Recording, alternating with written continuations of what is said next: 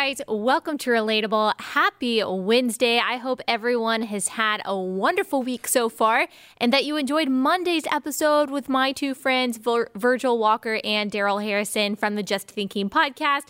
A lot of you reached out to me saying how much you appreciated the interview and just the insight that they gave. I highly recommend checking out the episode if you haven't already. Today, I actually have another interview. So I have a lot of interviews lined up because we're talking about topics that I am very interested in getting other people's insight on. You guys know that I love to do my monologues and I love to give my analysis, and of course I'm going to do that. But there are a lot of experts out there on the subjects that we are discussing that I think offer even better and closer insight into the issues that we are discussing. Today we are going to discuss the Supreme Court case, or really the set of cases under the one name, Bostock versus Clayton County, that have to do with discrimination in the workplace based on sexual orientation and so-called gender identity. That was decided on Monday. Conservative Justice Gorsuch actually wrote the majority opinion. It was a 6-3 decision saying that the 1964 Civil Rights Act that said that you cannot discriminate in the workplace based on sex also applies to sexual orientation and so-called gender identity. And of course, this is not the decision that contextualists, that traditionalists, when it comes to constitutional interpretation, wanted, not just because of the interpretation itself, but the principle and the nature of legislating from the bench. That's what we're going to discuss today, and I am going to discuss that with Carrie Severino of the Judicial Crisis Network. She follows the Supreme Court closely, and she has an interest in and brings awareness to the decisions that the court makes, and has an interest in justices that follow the Constitution. And so we are going to analyze that case today and look at what it means. Before we get into that, I'm going to give you a little bit of my opinion before we actually get into the interview. But before we do, I want to tell you guys about Ashford University. So we've all got big dreams. We've got small dreams that are easy to tell people about because they're not too embarrassing. We're not afraid of rejection. And then we have the big dreams that we are too scared to say out loud because we're afraid they might not come true, or maybe we're a little bit embarrassed because we think that people aren't going to encourage us. Well, Ashford University wants to help people accomplish their dreams, especially the dreams that require a bachelor's degree. So Ashford University's online bachelor's and master's degree programs allow you to learn on a convenient and flexible schedule. At Ashford, expert faculty teaches you real-world skills from real-world experience and online classes built for life's twists and turns. You can learn from home or wherever you feel comfortable, which is really nice, especially right now. You can pursue a degree in one of Ashford's 60-plus programs like business administration, healthcare administration, psychology, so many more. With 24/7 access to your classroom, daily support, and financial aid available, Ashford gives you the tools you need to help make your dreams a reality. So dare to dream big. Your tomorrow starts today at Ashford University. There is no fee to apply or standardized testing required to enroll. That is a huge deal. So the barrier of entry really low, and it's worth it. It's worth having this degree at least in your back pocket to be able to rely on when you're pursuing whatever opportunities you want to pursue. So go to ashford.edu/Allie. That's ALLIE. That is ashford.edu/Allie. Not all programs are available in all states, so make sure you go to ashford.edu/Allie to learn more. Okay, so we're going to talk about this Supreme Court case. And what I just want to make clear before we actually get into the conversation with Carrie Severino, and we'll discuss this with her as well, but you probably saw a lot of celebratory reactions to the decision of the Supreme Court saying, yes, of course, this is right. People shouldn't discriminate on the basis of sexual orientation and transgender identity. The issue is not whether or not we believe that it's right to discriminate on the basis of sexual orientation and transgender identity. I would say the vast majority of employers, the vast majority of people in the workplace believe that you shouldn't discriminate based on these things and will not discriminate based on these things. I would say the vast majority of employers want the person who is best for the job, no matter who they are married to, no matter what they dress like. However, the issue is not whether or not it's okay to discriminate, but whether or not this is the Supreme Court's job to legislate from the bench. And of course, is it a correct decision? Not only that, but is it a correct decision to reinterpret what the 1964 civil rights law said about sex? Is it okay to redefine sex to mean something else, to broaden it out with moral implications? So the reason why this is contentious and why this is difficult for many Christians who believe that the Bible is the word of God, that God created the heavens and the earth, therefore he is the authority over all of it. Therefore, he says what is and what isn't, and he created the male and female, and he defines marriage in one way, which is between one man and one woman. We believe that sexual orientation and so-called gender identity have moral implications attached to it that biological sex in and of itself does not. And so it is not the same for the Christian who has this kind of biblical worldview, or anyone who has this kind of moral worldview about gender and sexuality. It is not the same to view someone based on sex or view them based on sexual orientation or whatever gender they supposedly identify as. So there is a moral component to the sexual orientation that is not there in regards to sex for people with the traditional scientific perspective on this stuff. So that is the problem here. It is not whether or not the court did not decide whether or not it is moral to discriminate. They decided whether they decided something that Congress was supposed to decide, that was actually supposed to be legislated and hasn't been able to be legislated because it hasn't been the will of the majority of the people. It's very similar as the Obergefell decision. So you can still believe that transgender people, that gay people should not be discriminated against in the workplace and still disagree with the reasoning of this decision and the principle behind the decision, which is that the court is able to legislate something that really should happen in Congress and on the state level. So I just want to make that clear, because it is obviously going to be it's very obvious already that this is a conversation that says, I don't really agree with how the court came about this. And then the other side says that you're a bigot, that you are denying the humanity of gay people and transgender people. And that is not the case at all. It is about constitutionality. It's also about religious liberty. Our religious people, our religious employers, our religious organizations going to be able to live out their biblical worldview in the workplace? Are they going to be able to say a man is a man, a woman is a woman, which is a biological fact? Are they going to be able to say these biological facts? They're not just religious statements. It's a biological fact. Are you going to be able to say that without being in violation of federal civil rights law? That should have been a decision that is made in legislatures. So that is the problem that is before us. And again, as with so many things when it comes to social issues, we have to be able to remove ourselves from the emotionalism and from the high drama of these conversations and think logically, think constitutionally, of course, think morally, and realize this is not a conversation about whether it's right or wrong to discriminate. Again, you can believe that and still disagree with the constitutionality of this decision. Another reason why a lot of people are disappointed by this is because it was Justice Gorsuch, who is a conservative justice. He is. I don't think it's a farce. He truly is a conservative justice, obviously appointed by President Trump, who wrote the majority opinion. I encourage you to read his opinion. I encourage you to read the dissent by Justice Alito. And I also encourage you to read Kavanaugh's dissent as well. They lay out very good arguments that we'll actually discuss today with Carrie Severino for why this decision was made in an erroneous way.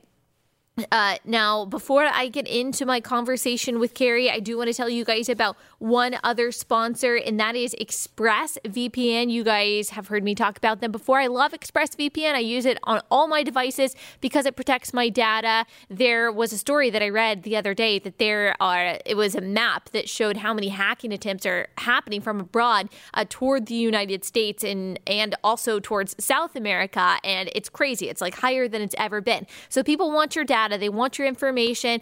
They want to know, your internet traffic and all of that stuff that you really want to be confidential. And it's not going to be confidential unless you have something like ExpressVPN. It doesn't matter what internet service provider you have. They can legally sell your information to ad companies. ExpressVPN is just an app that reroutes your internet connection through their secure server so your ISP can't see the sites you visit. ExpressVPN also keeps all of your information secure by encrypting 100% of your data with the most powerful encryption available. Most of the time, I don't even realize that it's on. It's just running in the background, and then I see the little green shack at the bottom, and I'm like, oh, it makes me feel so much more secure to know that my data is safe. Go to expressvpn.com/Allie. That's ALLIE. Get an extra 3 months free on a 1-year package. That is expressvpn.com/Allie to learn more. Okay, without further ado, here is Carrie Severino. Carrie, thank you so much for joining me. Great to be here. Thanks for having me. For everyone who does not know, can you tell them who you are and what you do?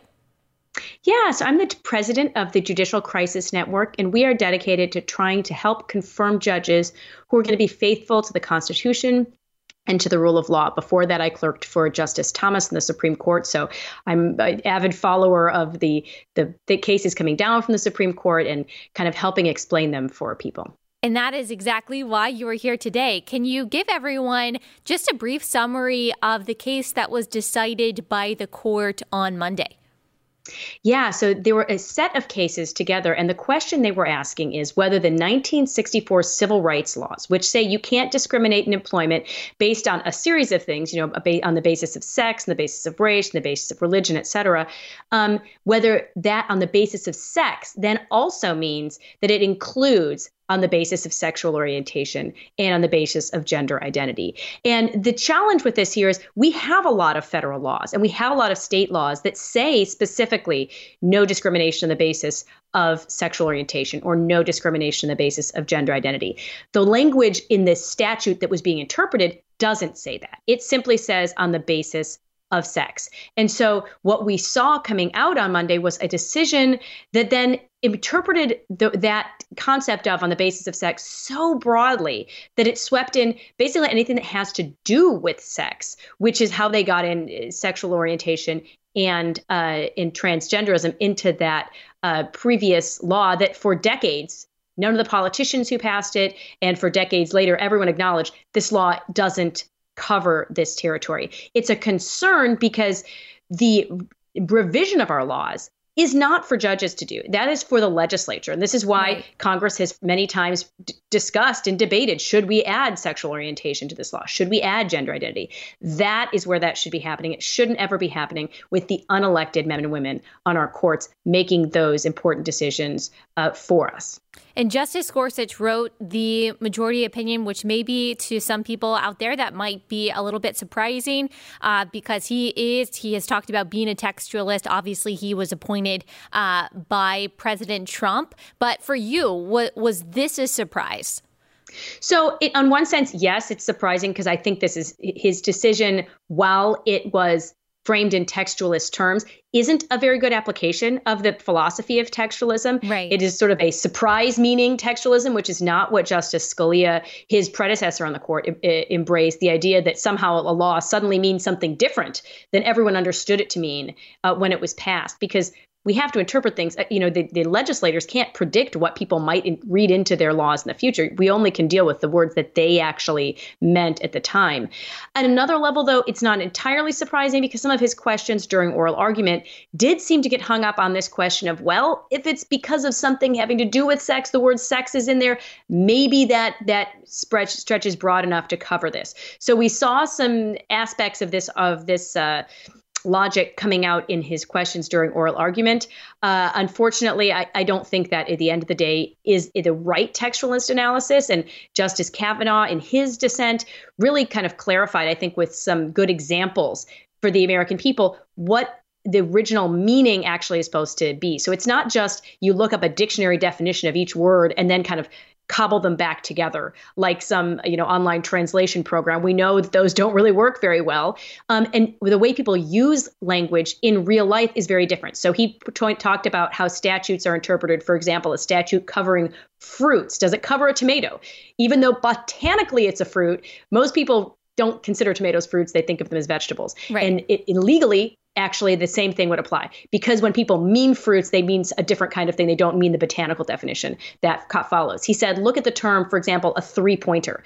Technically, a field goal in football gets 3 points. So maybe that's the three-pointer. But we know most people who are familiar with the English language and the sporting world understand a three-pointer almost always is referring to a basketball shot from beyond the three-point circle on the court. So in the usage of these terms, we have to understand them as they were actually meant by people at the time. We don't get to kind of just pick apart the language and then put it back together.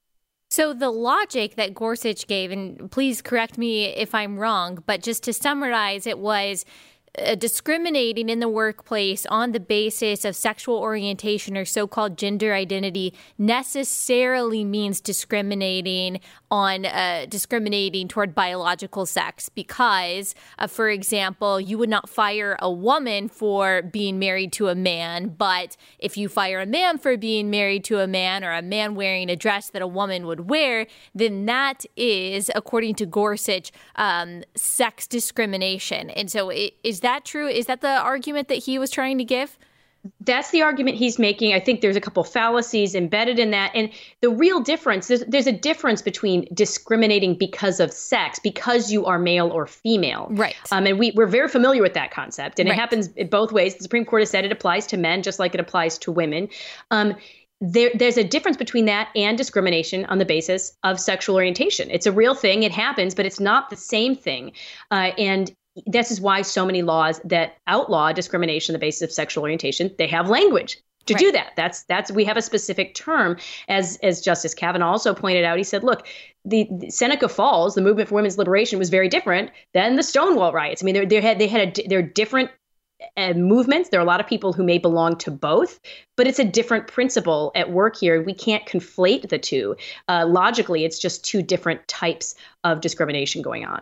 Right. Can you tell us what this will mean? For example, women's sports or public restrooms or religious organizations or religious people that run a business, because I'm a Christian, and so I know that there is obviously a difference between sex and sexual orientation. For people who, believe the Bible is the inerrant word of God, there is a morality that is tied to sexual orientation that is not tied to sex. And so there presents a problem here. Can you tell us what it means? I know I asked a ton of questions in that one question, but can you tell us what this means in the way of religious liberty and in the way of just individual liberty, especially for women and girls?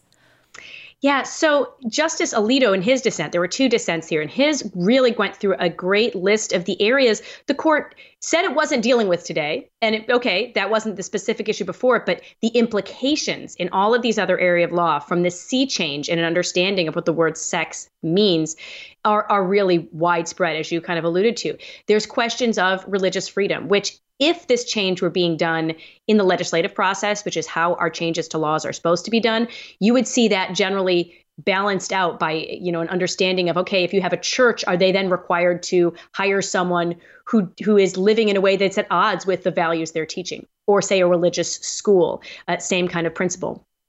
That unfortunately wasn't done by the court because they can't make those kind of legislative compromises. You have questions like the question that arose in Hobby Lobby that are almost certainly going to come up. So, for example, in Hobby Lobby, the Supreme Court upheld the right of Christian business owners not to have to pay for health care that violated their conscience, including abortions, abortifacient contraceptives. In this case, now what happens? Could Christian business owners be forced to pay for sex change surgeries or cross-sex hormones that they also find morally problematic, but then be forced to fund for their employees. That's still an open question now. Questions about whether bathroom or locker room usage can be limited to members of a single biological sex. And there are real concerns about safety issues, about women who have experienced sexual violence themselves and then find themselves in a intimate environment like that with someone who is a biological male, however he may identify, is still a very threatening experience for many women. The future of women's sports is another serious question. If women's sports teams, not just as we've seen at the school level, but now also professionally, because we're talking about employment law in this case, are forced to hire men, biological men who identify as women, then competing on unequal footing with biological women, will we even be able to see women left in so-called women's sports? It has a really long, broad implications. And I think the court will be experiencing a veritable tsunami of litigation now following this, because it leaves so many questions unanswered. It's kind of an illustration of how this is clearly not what the law always meant, because if we're seeing this much uncertainty now brought about by this change, it just illustrates, yes, this is a sea change in what the understanding of this term that's been around since 1964 actually means. Justice Alito wrote the dissent, and I think that yes, he wrote the dissent, and I think that you already alluded to that. Can you summarize his main objections to the majority opinion? Well, I think he starts out putting it very well. He said there's only one word for what happened in the majority opinion today, and that is legislation. That this is what the meaning of the word, again, by every politician who passed it, by every court that interpreted it for the first many decades the law was around, is that because of sex means because you are male or because you are female, not because of your sexual behavior or sexual orientation. As Justice Alito had asked during oral arguments, too, he said, wait a minute, how can this be? You don't actually have to know even the person's sex at all to make these determinations. What if they said simply, I'm happy hiring someone who's heterosexual. I don't care if they're male or female, but I don't want to hire someone who is homosexual in this position. You don't have to know if it's a man or a woman. You just simply have to know whether they are living a homosexual lifestyle. And I think that is, so he pointed out the distinction. He also went through all of the challenges that are going to follow from this law.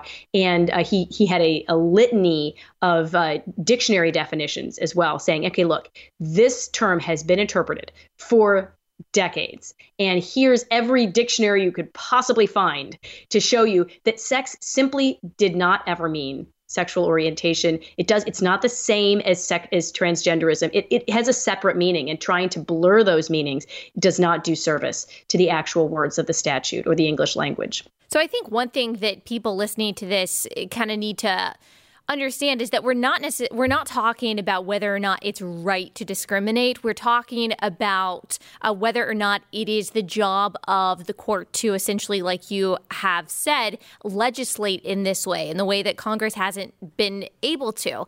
And I think another concern probably that people have when they're thinking through such a decision with such wide implications is what it not only has to do with the First Amendment in regards to religious liberty, but also the freedom of speech. Someone, an employer in the workplace saying, a man is a man, a woman is a woman. Are they going to be in danger of being in violation of federal civil rights law?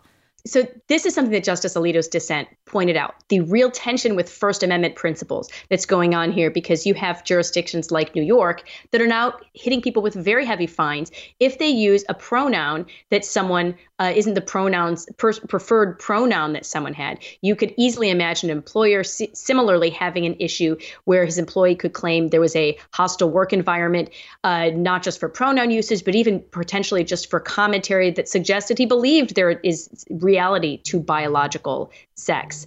That's a real risk. And at the end of the day, it's not, though, about the decisions on how do we run our civil rights law. That's something that needs to be debated in the political spheres. That's something that Congress needs to weigh in on, and they have been debating. And there are actually laws that they've been discussing right now at passage. It's really a question of who decides. Is it our elected representatives that decide? That's how the Constitution set up our system.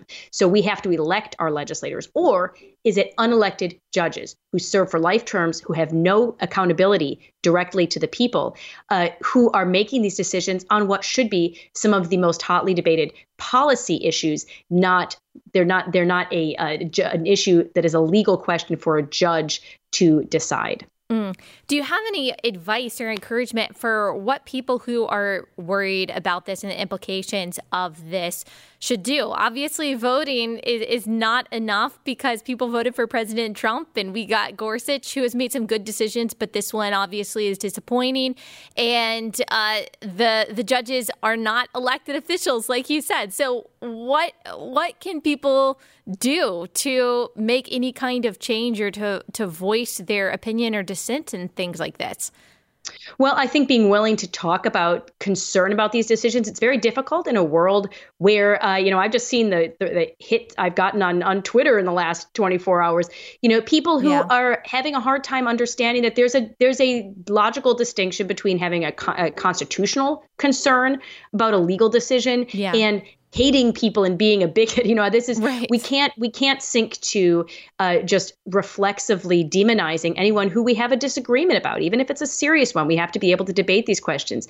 But I do think that making sure we are heard at the polls is still the most important thing we can do. Look, the distinction between Justice Gorsuch and the kind of judge that, say, a Joe Biden would nominate, this kind of person that Hillary Clinton would have put on the court, is still incredibly dramatic. Right. Justice Gorsuch agrees with Justice Thomas on the court more than any other sitting justice. That is something that is a wide gulf between him and the kind of person that, Joe Biden would probably put someone on the court who is to the left of Justice Ginsburg. So while all of these men and women are fallible, I don't think this is something that was a calculated move on his part to try to do, come up with a wrong decision. He simply has, I think, a mistaken approach to textualism in that case. There are decisions of Justice Scalia's that I disagree with, that he came to conclusions, even one of the foundational religious freedom decisions that I think most people on the right would say now he got wrong. That's simply a function of the fact that we have fallen men and women in these positions. You can't expect everyone to get every decision right. What we need to have, though, are judges who do take the text seriously. I think Gorsuch does. I think he confused it in this case, but I fully expect that going forward, we're going to see him continue in a textualist and originalist path. And I have to say the choice before us is really, do we want more justices like that? And remember Justice Kavanaugh, who also he wrote a very strong dissent in this case. Or do you want to see justices who aren't even going to have the pretense of trying to look at the text of the law, who are happy to embrace the idea that they can add new value to not just statutory language, but to the Constitution itself, that they can bring new things into that founding document that our country has? That is a wide gulf. And I think that's one that we have to ensure that we still have judges who believe that the Constitution means what it says and our laws mean what it says. Exactly. So voting still matters, especially in this presidential election. Can you please tell everyone where they can find you and any other resources that you would like for them to check out? Yeah, so I'm on Twitter at JCN Severino. I have a website at judicialnetwork.com. That's where JCN, my organization, is located, as well as on Twitter at Judicial Network. Awesome. Well, thank you so much, Carrie, for joining me. Thanks. Have a great day.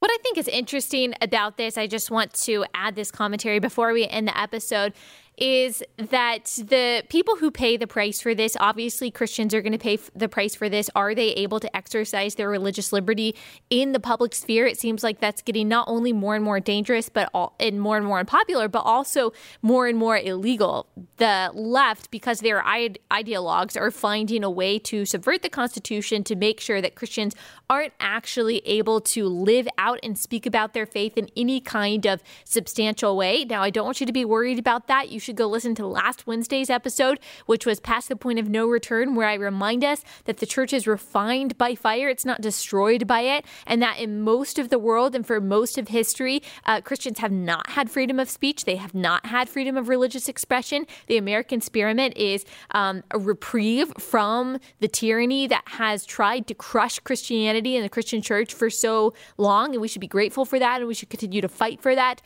But we also cannot be surprised, one, and we can also not be scared into paralysis about the laws and the decisions that are coming down the pipeline that Christians are going to have to pay for. But not only that, but decisions like this that say, basically, that you can identify as whatever gender that you want to, and you have to be accepted into spaces that correspond with not your biological sex, but the gender that you identify with. So no matter what that is, on any day, you have to be accepted into women's locker rooms, you have to be accepted into women's restrooms, you have to be accepted onto women's soccer teams, lacrosse teams, and all of that stuff.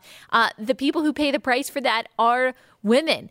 And, the left talks a lot about misogyny and internalized misogyny and deep-seated sexism and pervasive systemic sexism and all of this stuff. And, it's really easy to kind of brush that to the side and say, oh, that's not true. Women make the same as men do. Women have all of the same rights that men do. But I think it's actually true. I think that there actually is deep-seated misogyny in a lot of people, but it's not coming from the places that the left thinks it's coming from. It is coming from these movements that desire to completely eliminate and experience the existence and the existence of women. It desires to eliminate any real meaning of what it means to be a woman and to have women's only spaces. I don't know if you guys saw that J.K. Rowling, she is obviously a leftist. She hates Donald Trump, but she has been labeled a TERF, or a trans exclusionary radical feminist.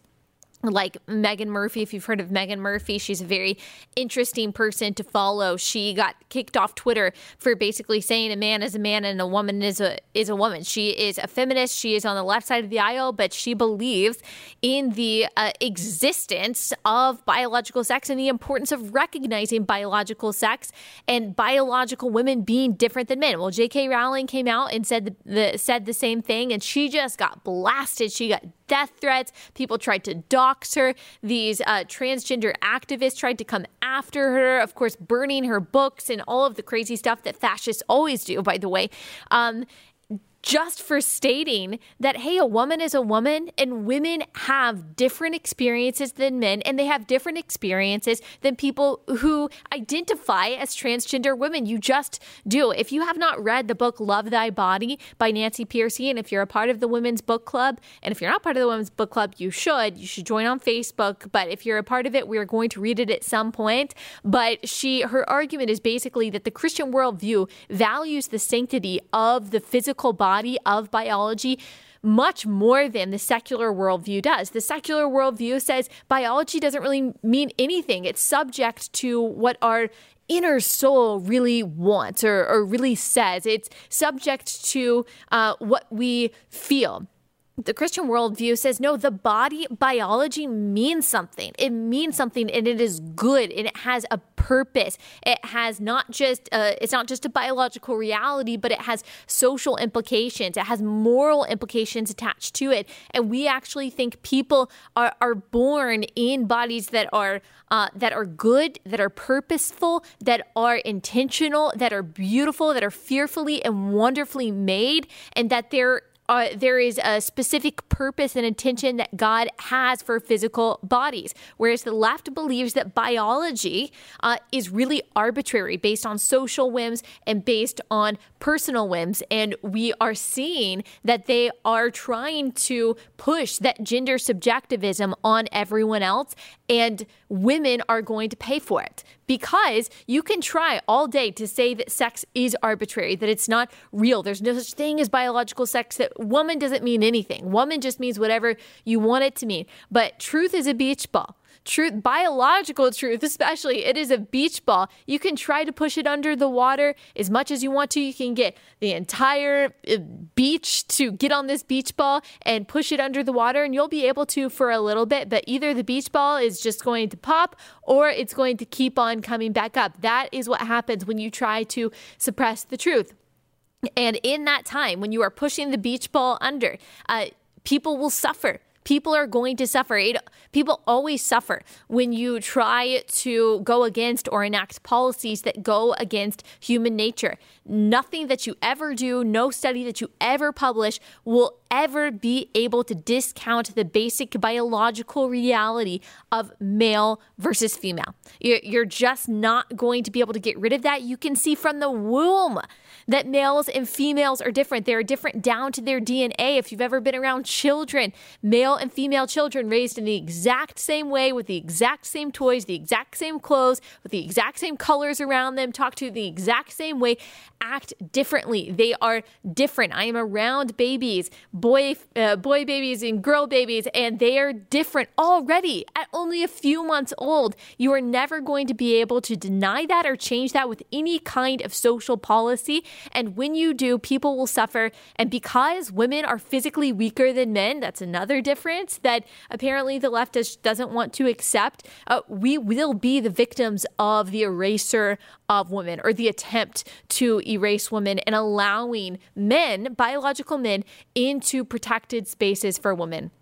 Women are going to be the victims of that. So these people who say that they care about women's rights and want to protect women, and all they mean by that, by the way, is allowing women to kill their children. Like, that's their idea of empowerment. Their idea of feminism, which is so empowering and apparently equalizing, is allowing women to kill their children and allowing men into women's locker rooms. Super empowering. I can't imagine why today's feminism isn't more successful and effective, why it's not attracting more people. Anyway, those are the thoughts that I have for today. We will be back here on Friday.